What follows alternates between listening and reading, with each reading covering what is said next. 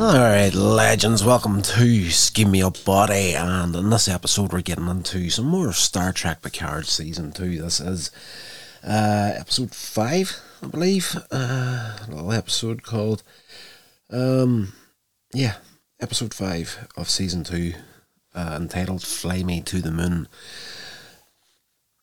Great little episode, this one. There's quite a bit happens in this episode. At the beginning we see a girl piloting a rocket into orbit. Alarm starts sounding, and Mission Control in Houston warns that there's an impending impact with a Russian satellite. And as the satellite impacts, the alarm stops. The controller says, "Boom, you're dead." It is a simulation for a mission that this young girl is going on soon. And we discover that this is Rene Picard. This is an ancestor of good old Picard himself. It's a tasty little episode. Now, I do have to say, in this season, I was hoping for a lot more of Q in it. There's really not enough Q in this series for my liking, but it is what it is, and enjoyable. Star Trek, no matter what you're getting, it's good to get some new Star Trek. This one here, this series, I feel is definitely stronger than the first series of Picard. But, it's one of these things. I've said it before, and I'll say it again. You're either going to love new Star Trek or absolutely hate it. I don't think there's any middle ground with it. It's definitely not in the same vein as the classic shows. But, and saying that, we got Strange New Worlds, which was a nice little, paid homage to that sort of style of the original series and whatnot. So, it's diverse. You know what I mean? It's one of these things that, if you don't like the show, that's okay. But don't ruin it for other people. Like, I'm not going to be that guy that's going to put these shows down just because, this isn't as good as the original stuff. But it does have its moments. And, yes, I'm enjoying them all.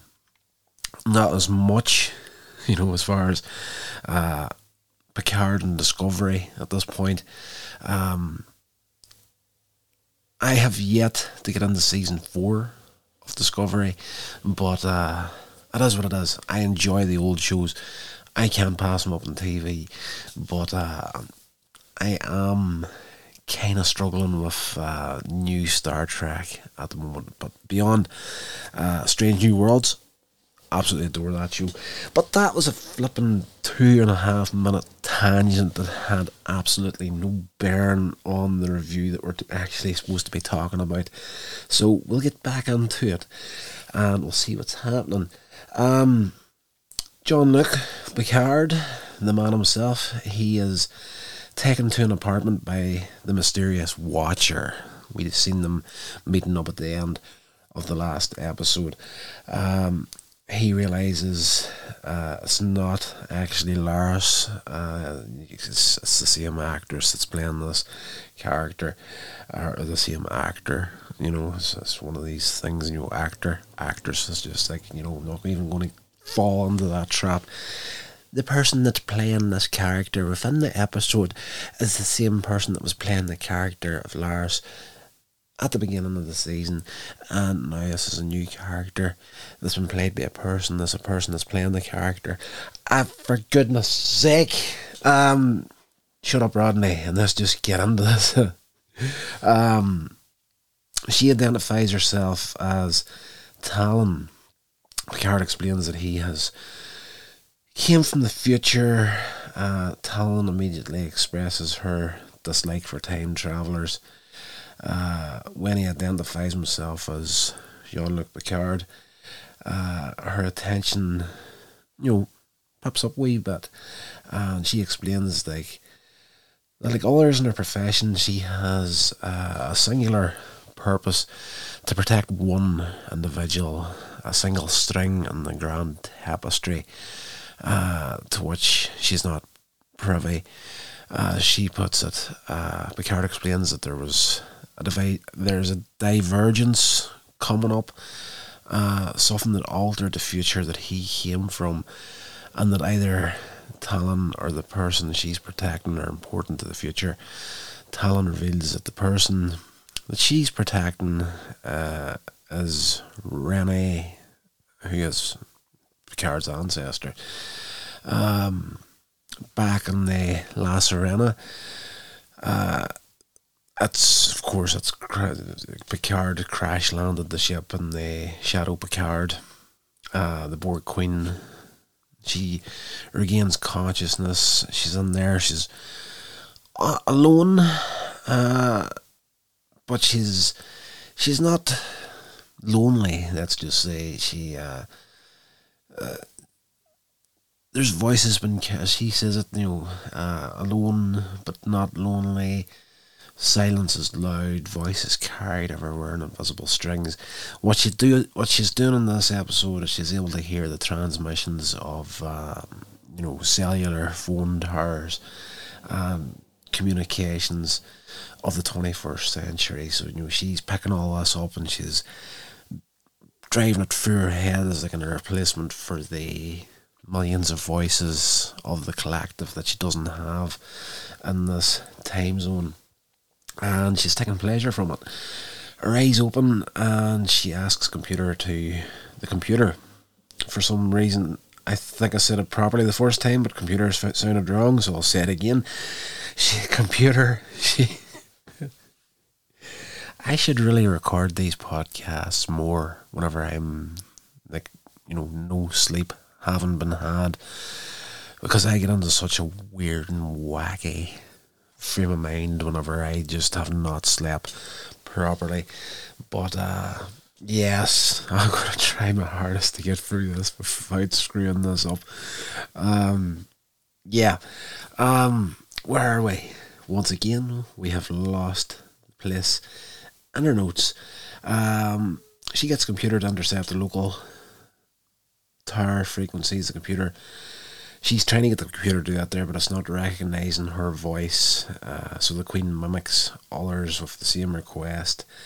First she uses Jurati's voice, then she tries Picard's voice, and then finally Rios, of course, the ship as his.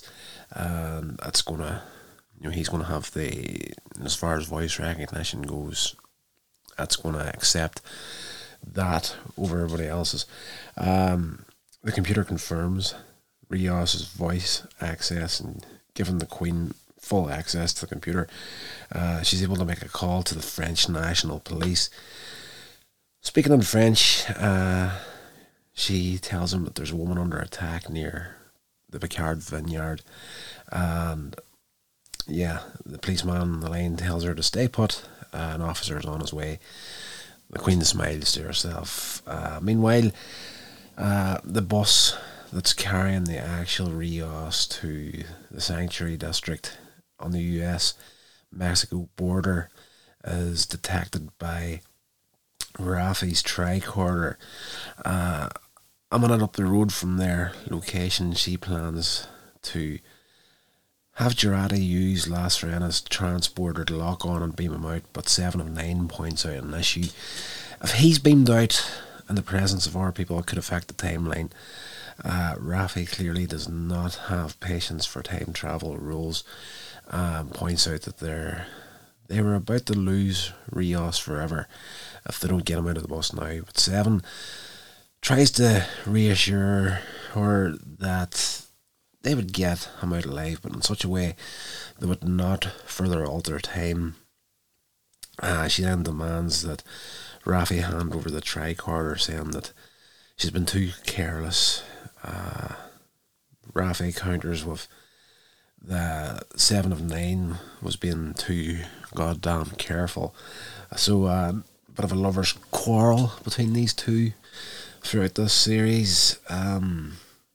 7 asks her again, Rafi reluctantly handed over, saying he was 400 metres out. Seven can see Rafi's upset, not only about Eleanor, but also about her son Gabe, saying that she needed a target, somewhere to set her feet and fight. And Rafi counters that Seven only wants to run away, and Seven agrees as she activates the electromagnetic pulse that disables the bus, because something that's not moving is vulnerable, as Seven concludes. So that, to me, reading this back, in a weird way in my mind, it didn't make much sense. That last big paragraph of stuff I just went through there, I think my England isn't great whatsoever. Oh gosh, I'm the worst podcaster on the face of the planet. Aboard the bus, Rios realises what's going on. This is the crew coming for him, as the ICE officers order the detainees not to move. Rios looks to one of the other guys, Pedro, and tells him in Spanish to get ready to act before saying the same to the others. The officer tells him to shut up as he works to resolve whatever issues going on here with the bus. Pedro tells Rios not to do anything stupid, but Rios replies that his friends have already got that covered.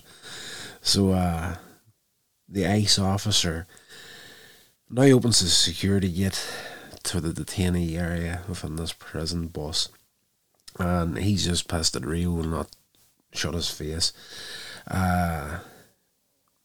Rio, her name is Rio and she dances. I apologise, guys, I am not taking this serious whatsoever tonight. Rios attacks the ICE officer. The officer comes in and he's going to beat Rios for not staying quiet. But Rios fights him, attacks him. The driver pulls his gun, but Rafi manages to disable him with a stun beam. Just as Rios and Pedro knock out the ICE officer, Seven grabs a pocket knife from the unconscious driver and begins cutting the restraints on the detainees. So upon seeing Seven and Rafi, Rios remarks that the 21st century has so far been a very bumpy century, but he was getting the hang of it. Seven knows someone will start missing the bus at some point, which meant that they had to get out fast. Rafi suddenly sees one of the detainees running out, and she believes it's Eleanor. For a split second, it actually is Eleanor, but this is like from her perspective, we're seeing, and we do see Eleanor for a split second. But whenever she calls on this guy and he turns around, it's not Eleanor. It's just somebody with long hair, sort of similar, bald and whatnot. But it's not the kid. The man asks if she was all right. She replies that she is, telling him to go with the others. 7 of 9 steps off the bus, asking what came next. Rafi, somewhat shaken, agrees with 7's earlier idea to keep moving. Rios congratulates Pedro on the help that he gave him in the bus and wishes him well as he leaves with 7 and Rafi. Back at the apartment with Talon, Picard asks about her job. Talon explains that she was chosen to be a supervisor. Picard then recalls from his history that James T. Kirk once encountered a supervisor named Gary 7. Now, we haven't got as far as that episode in the reviews of the original series, but I can recall it. And it's one of the things that's not so much annoying me about new Star Trek, but it's very, at this point, it's very much leaning into the Easter eggs and little bits of fan service. And I think I can appreciate that. Don't get me wrong. I appreciate a little bit of fan service here and there, but to the extent that these shows are doing it at this point, it's, I'm enjoying it, but it's kind of annoying as well. It's just like, you spent all this money to create a new series, to take the story forward. Give us an Easter egg once in a while, a little bit of fan service every once in a while, but you don't have to beat us over the head with this sort of stuff. But anyway, what? It does make sense that they bring up Gary Seven and James T. Kirk's Enterprise in this here, but not so much, please, guys. Gary Seven, he had a similar job to protect the tapestry of history.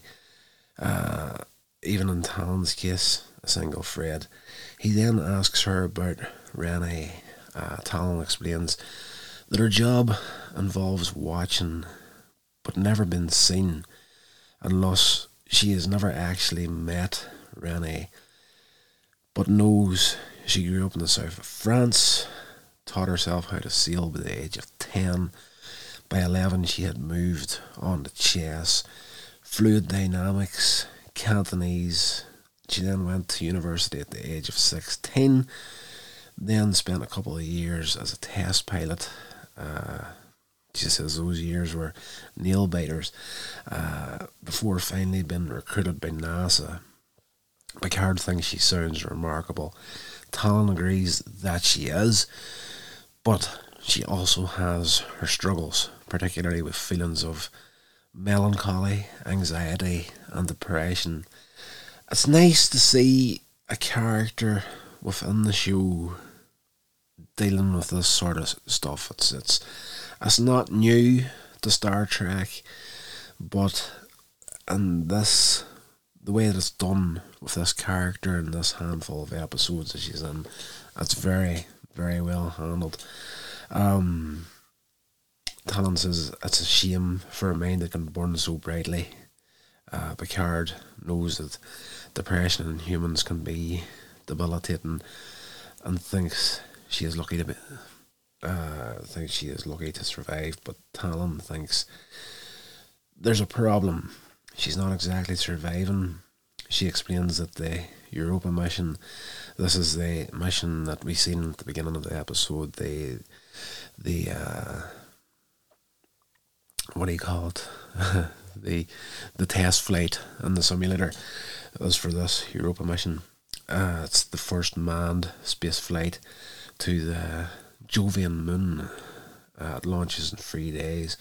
A mission Picard knows was a pioneering space flight in his history. However, Talon expresses doubt that Rennie will even be on the flight.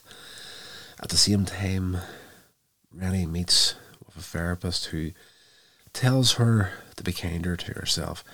Rennie confesses that she has times where she wonders if she was truly ready or if she would fail when the time came. And knowing that lives would depend on her well-being, Talon brings up the feed from the session that's happening, explaining that it was a mandatory psychiatric evaluation for the mission. Picard protests that it was a private matter. We shouldn't be doing this sort of thing. This is private. This is her business. We don't have a right to be looking at this here. But this is what Talon's doing. She's keeping an eye on this girl all her life. So she's more than content to get in and check this here out. And thankfully she does, and takes Picard onto it with her, and to let him see what's happening. As they watch, Rennie admits to feeling like nothing matters, feeling numb at times, and it scared her how she was feeling. She didn't know if it was gut instinct or just plain fear, and the therapist tells her that fear need not be an enemy but a friend, and that perhaps it was telling her that she was not ready. Picard thinks the therapist is trying to talk her out of it, but at the same time, and us as a viewer catch it as well, at exactly the same moment, this voice is familiar. Picard asks if he can see who the therapist is. We get a different angle on him, and Picard's fury kicks out. He recognises the therapist as Q, who he realises is trying to use Rennie to change the future.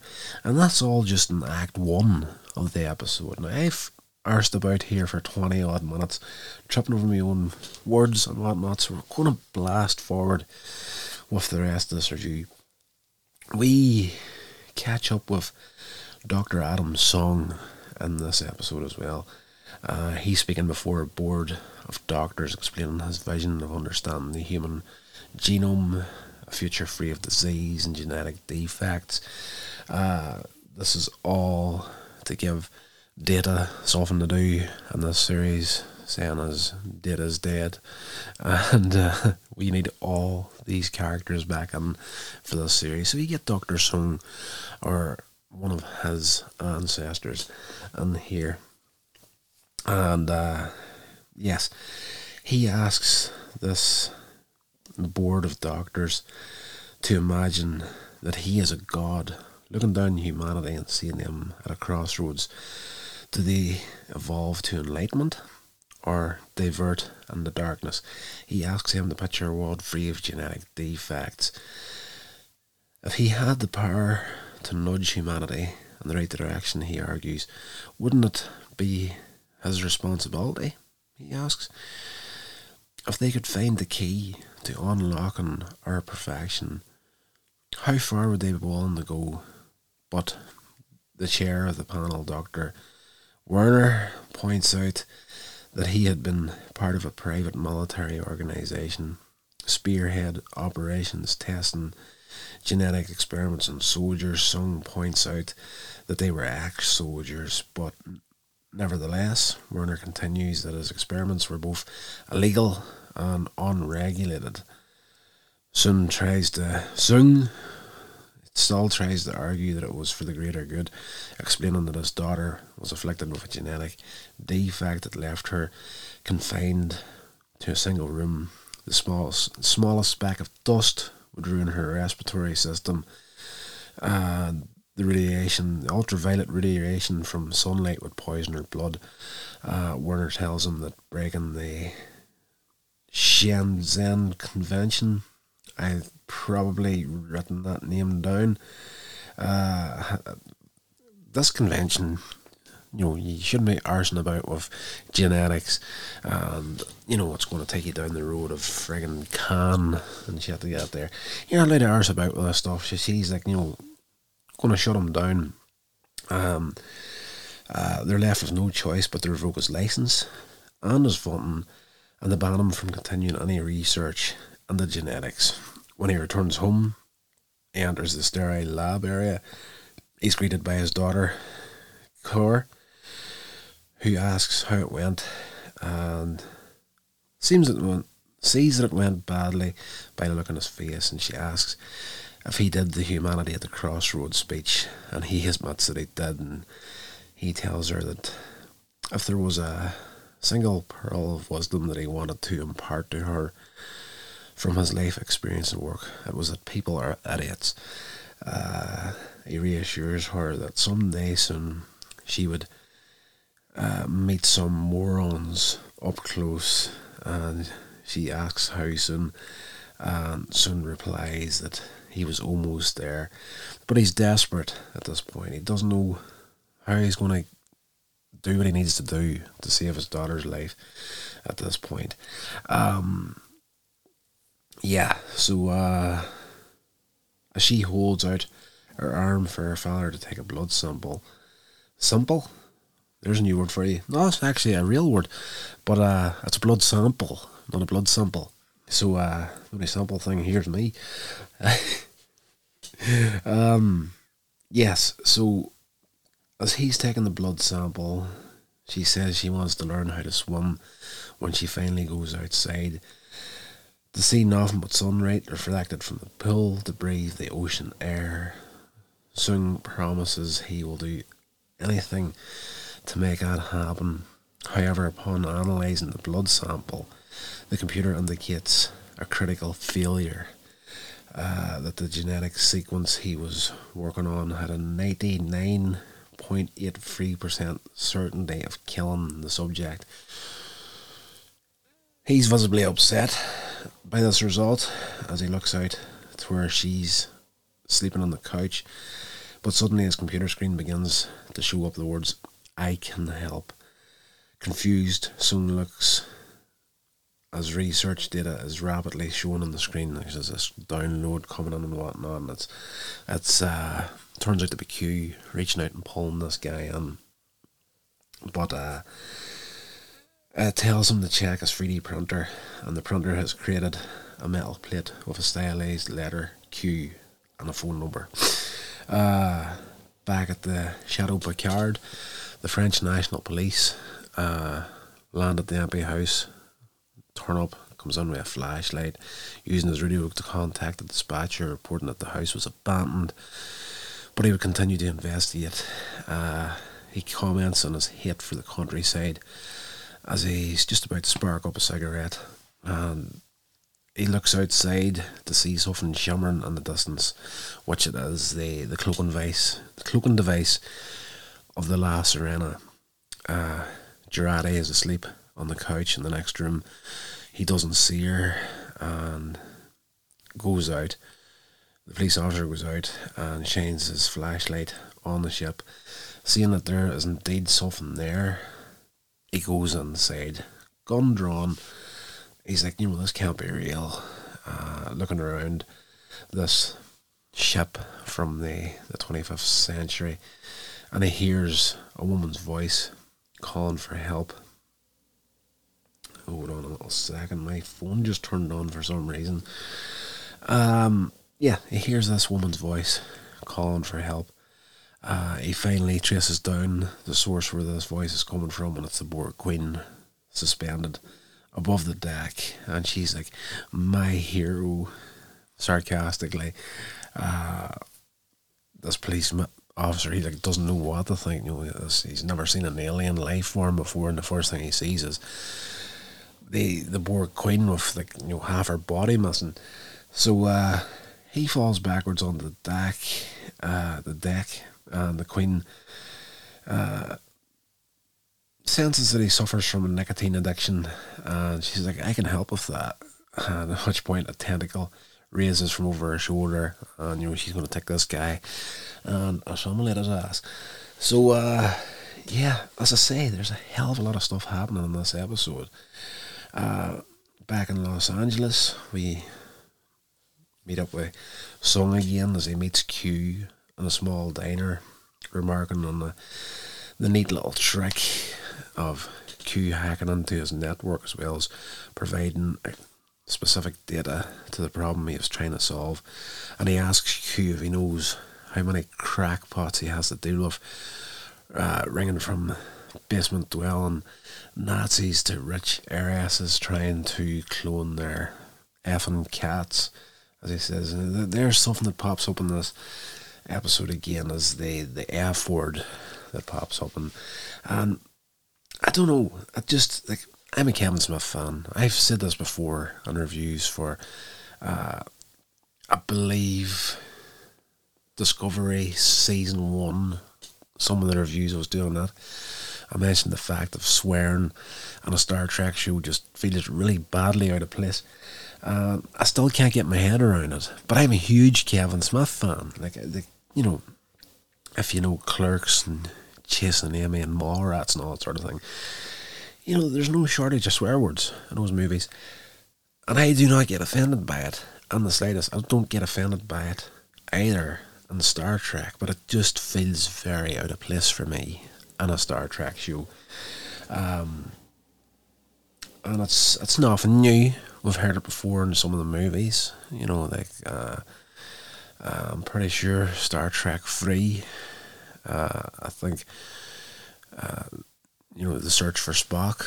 I'm pretty sure Captain Kirk swore whenever the Klingons killed his son. But for the longest time on television, whenever that movie was aired, that was cut out. So I had seen that so many times as a kid.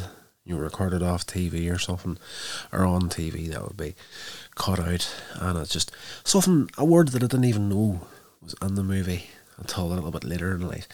But as I say, it's not something that offends me, it just feels badly out of place. So yeah, Sung is making clear that he did not do any of these things, warning Q not to waste his time. Q replies he wouldn't think of it, thinking on how he's taken time for granted of late, and now she's threatening to abandon him. So we did see that at the end of the last episode, where Q seems to be losing his power.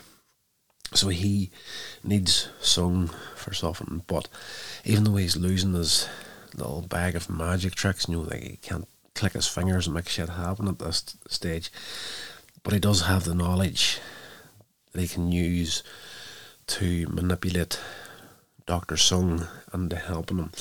So yeah, Sung sort of dismisses this as more crackpot talk.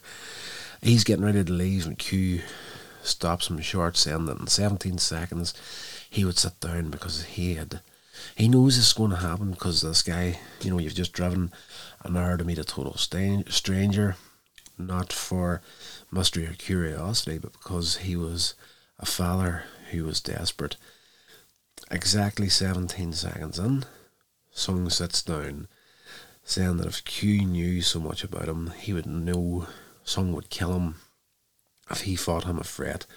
Q agrees and says he likes that about him. Sung then asks who he is. Q's reply is somewhat dramatic. I am the evolution of stardust. I am the gentle flutter of a butterfly. I am Death, destroyer of worlds. He then cheerfully adds that he was a fan of Sung's work and a visionary who knows how important that this guy is going to be to Earth's future.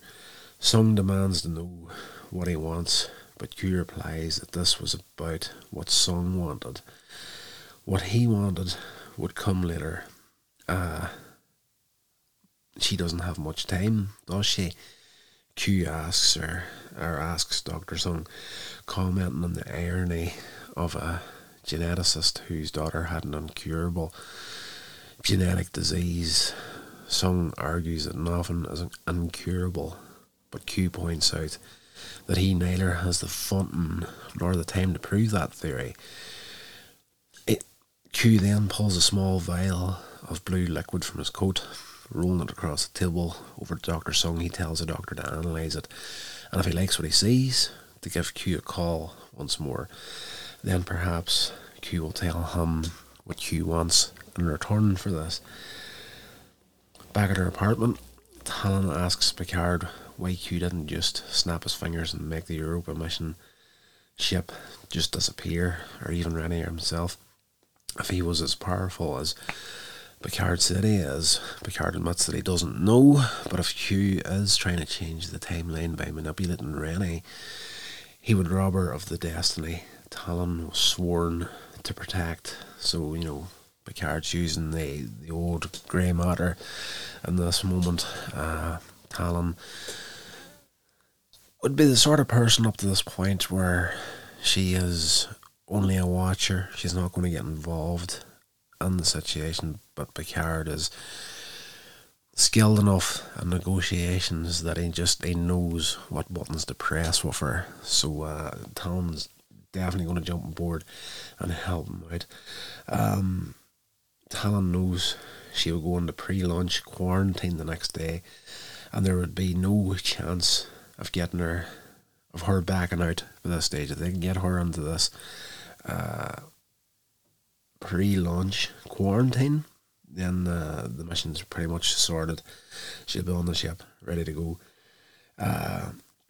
which to Picard meant they would have to find a way to keep her from backing out for the next 15 hours. Picard half-jokingly asks if Talon has any sedatives, but she replies that Rennie has to attend a gala that night. It's a big party before the astronauts go into quarantine, and it's something that she has to go to. It's not optional. That's like, if you're going to be in this mission, you have to be at this here. You have to show your face at this gala. Picard's plan is to attend the gala, monitor any state of mind, and prevent any interference, suggesting contacting his crew. Talon notes that he seems to be under the assumption that she's going to take orders from him, but Picard argues that she has protected Rennie for 24 years and that they stood a better chance working together. As I say, master negotiator, he's going to have this woman at his side. There's no doubt about that. Back at the La Sirena, the Queen begins calling out to Jurati, saying that she has a surprise for her. Jurati awakens in the mansion. Here's the Queen shouting before looking up at a double-barreled shotgun hanging on the mantelpiece of the house. She arms herself with the weapon. She returns to the ship, finding the Queen with one of her appendages wrapped around the policeman's neck, the French policeman's neck. She claims to be helping Jurati, who calls bullshit on her. The Queen amends that she was helping the both of them. She could take over the policeman's body, but it was Jurati that she really wanted. Of course, earlier in the series, whenever the two of them sort of like matched minds, Jurati was able to venture into the Queen's mind as the way, almost like the Vulcan mind meld sort of a setup, when it was a Borg and a human. But Jurati is that much of a brainiac. She was able to get into the Queen's mind as well. So the Queen is very much impressed with Jurati at this point, and she wants Jurati's body, essentially. She mocks Jurati for as being alone in every timeline, the way that the Queen can see through time and whatnot. She's using this against Jurati. It's like, no matter what happens here, no matter if future changes or not, whatever timeline happens, if this timeline continues, you're going to be on your own. If the original timeline comes back, you're going to be on your own. In fact, every reality, you're on your own, more or less.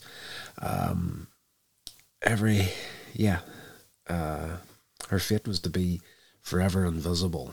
The Queen offers to change that. Imagine being loved completely, every thought and every whisper cherished, shared, with their minds joined as one. They could be more. The Queen adds that she's the only one in the entire universe who has truly seen Jurati. But Jurati raises a shotgun, saying it had to end. The Queen, the Borg Queen, is kind of like, screw you sort of thing, saying that she was getting out, whether in Jurati's body or this policeman's body. Jurati pulls the trigger, and we cut that scene. We go back once again to Dr. Sung. As I say now, we're 38 minutes into this episode. There's a shitload of stuff happens in this episode. A mountain of stuff squeezed in here. Back in the lab, Sung has analysed the vial that Q gave him, and he's astonished to see that the substance, I said substance there. Gosh, the grammar Nazi's going to have a field day with me. Yeah, he's astonished to see that this substance is stable, with 100% effectiveness to treat Corey's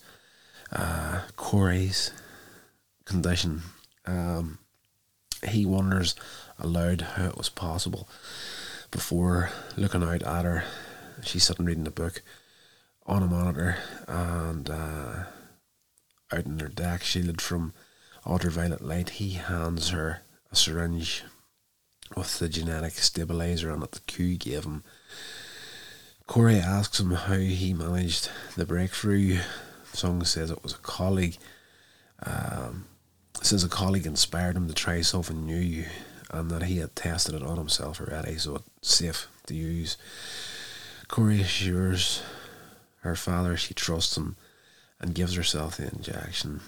Sung then disables the drone shields that are blocking the sun over the top of them, and the unfiltered sunlight shines down on them both with no ill effects. Father and daughter burst into joyous laughter before Corey jumps into the pool. She admits that she has almost got the hang of it. Swimming, this is. For someone that, water and sunlight can affect them like a vampire, like the water and sunlight's going to burn the crap out of her skin. She takes to swimming like a friggin' duck in this episode. She's very flippin' good at it for someone that's never done it before.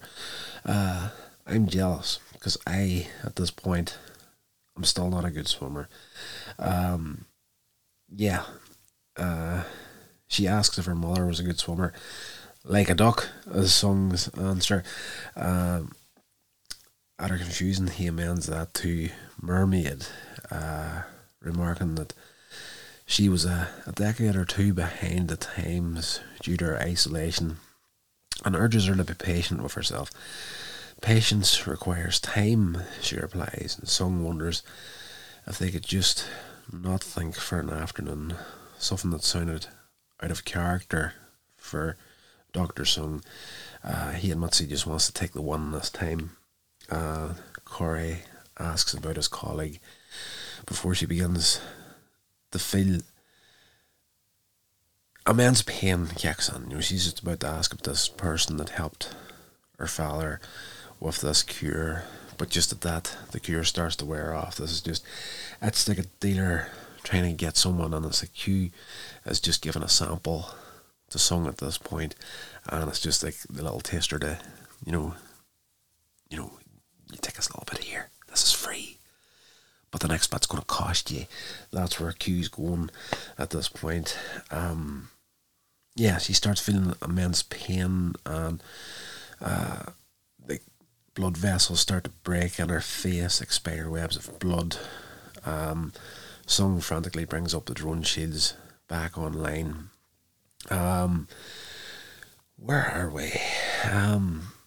Back at the La Serena, Rios, Seven, and Rafi being back onto the ship. They're horrified to see Jurati covered in blood. She stands at the transporter console, but she reassures them that it's not her blood, but admits that she may have killed her only way home. Behind her, the body of the Borg Queen hangs lifeless from the roof, and the policeman is unconscious in the ship's sickbay. Jurati has repaired most of his major organs, but his spleen is in a box nearby. She tells him the Borg Queen was killing him, and she admits hating having to shoot the Queen, noting how easy it had been. She had been just as human as they were. Seven points out a few billion souls would disagree with Jurati. Jurati erased the policeman's memory of the incident, but they had to get him to his car. He's knocked out and whatnot, and they've wiped his memory. Should be all good. Timeline safe and all that sort of stuff. Picard and Talon appear in a rectangular puff of smoke. It's the little transporter device that these people use, which is a very similar effect to the original series. The supervisor asking if the crew was trustworthy. Picard assures her that they were.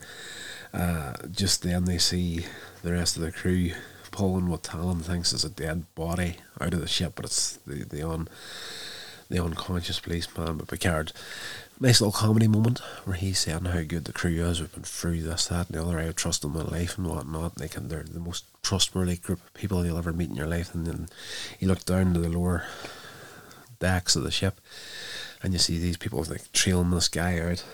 It's just a nice little subtle piece of humour. Picard is sure that this guy's not dead, thinking there was a reasonable explanation. Back at the lab, of Dr. Sung. He's called Q to join him and asks if he has a real cure, not something that wears off, calling himself the hostage. If indeed that he does, Q answers that they're all hostages to what they loved, and the only way to truly be free was to love nothing.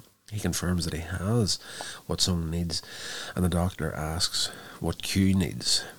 Q admits that he has encountered certain limitations of late, and so asks Sun to remove an obstacle from both of them, and goes on to say, does the name Picard mean anything to you? Back at the Chateau Picard, Raffi asks Picard about Talon, noting her resemblance to Laris. Picard gives short, blunt answers. Talon then shows them the therapy session between Rennie and Q, just to fill everybody in.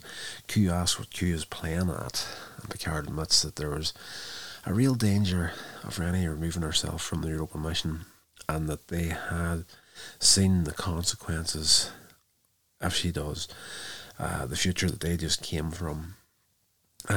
Rios wonders how this many times great aunt of Picard's is the one person preventing their future from becoming a xenophobic tyranny.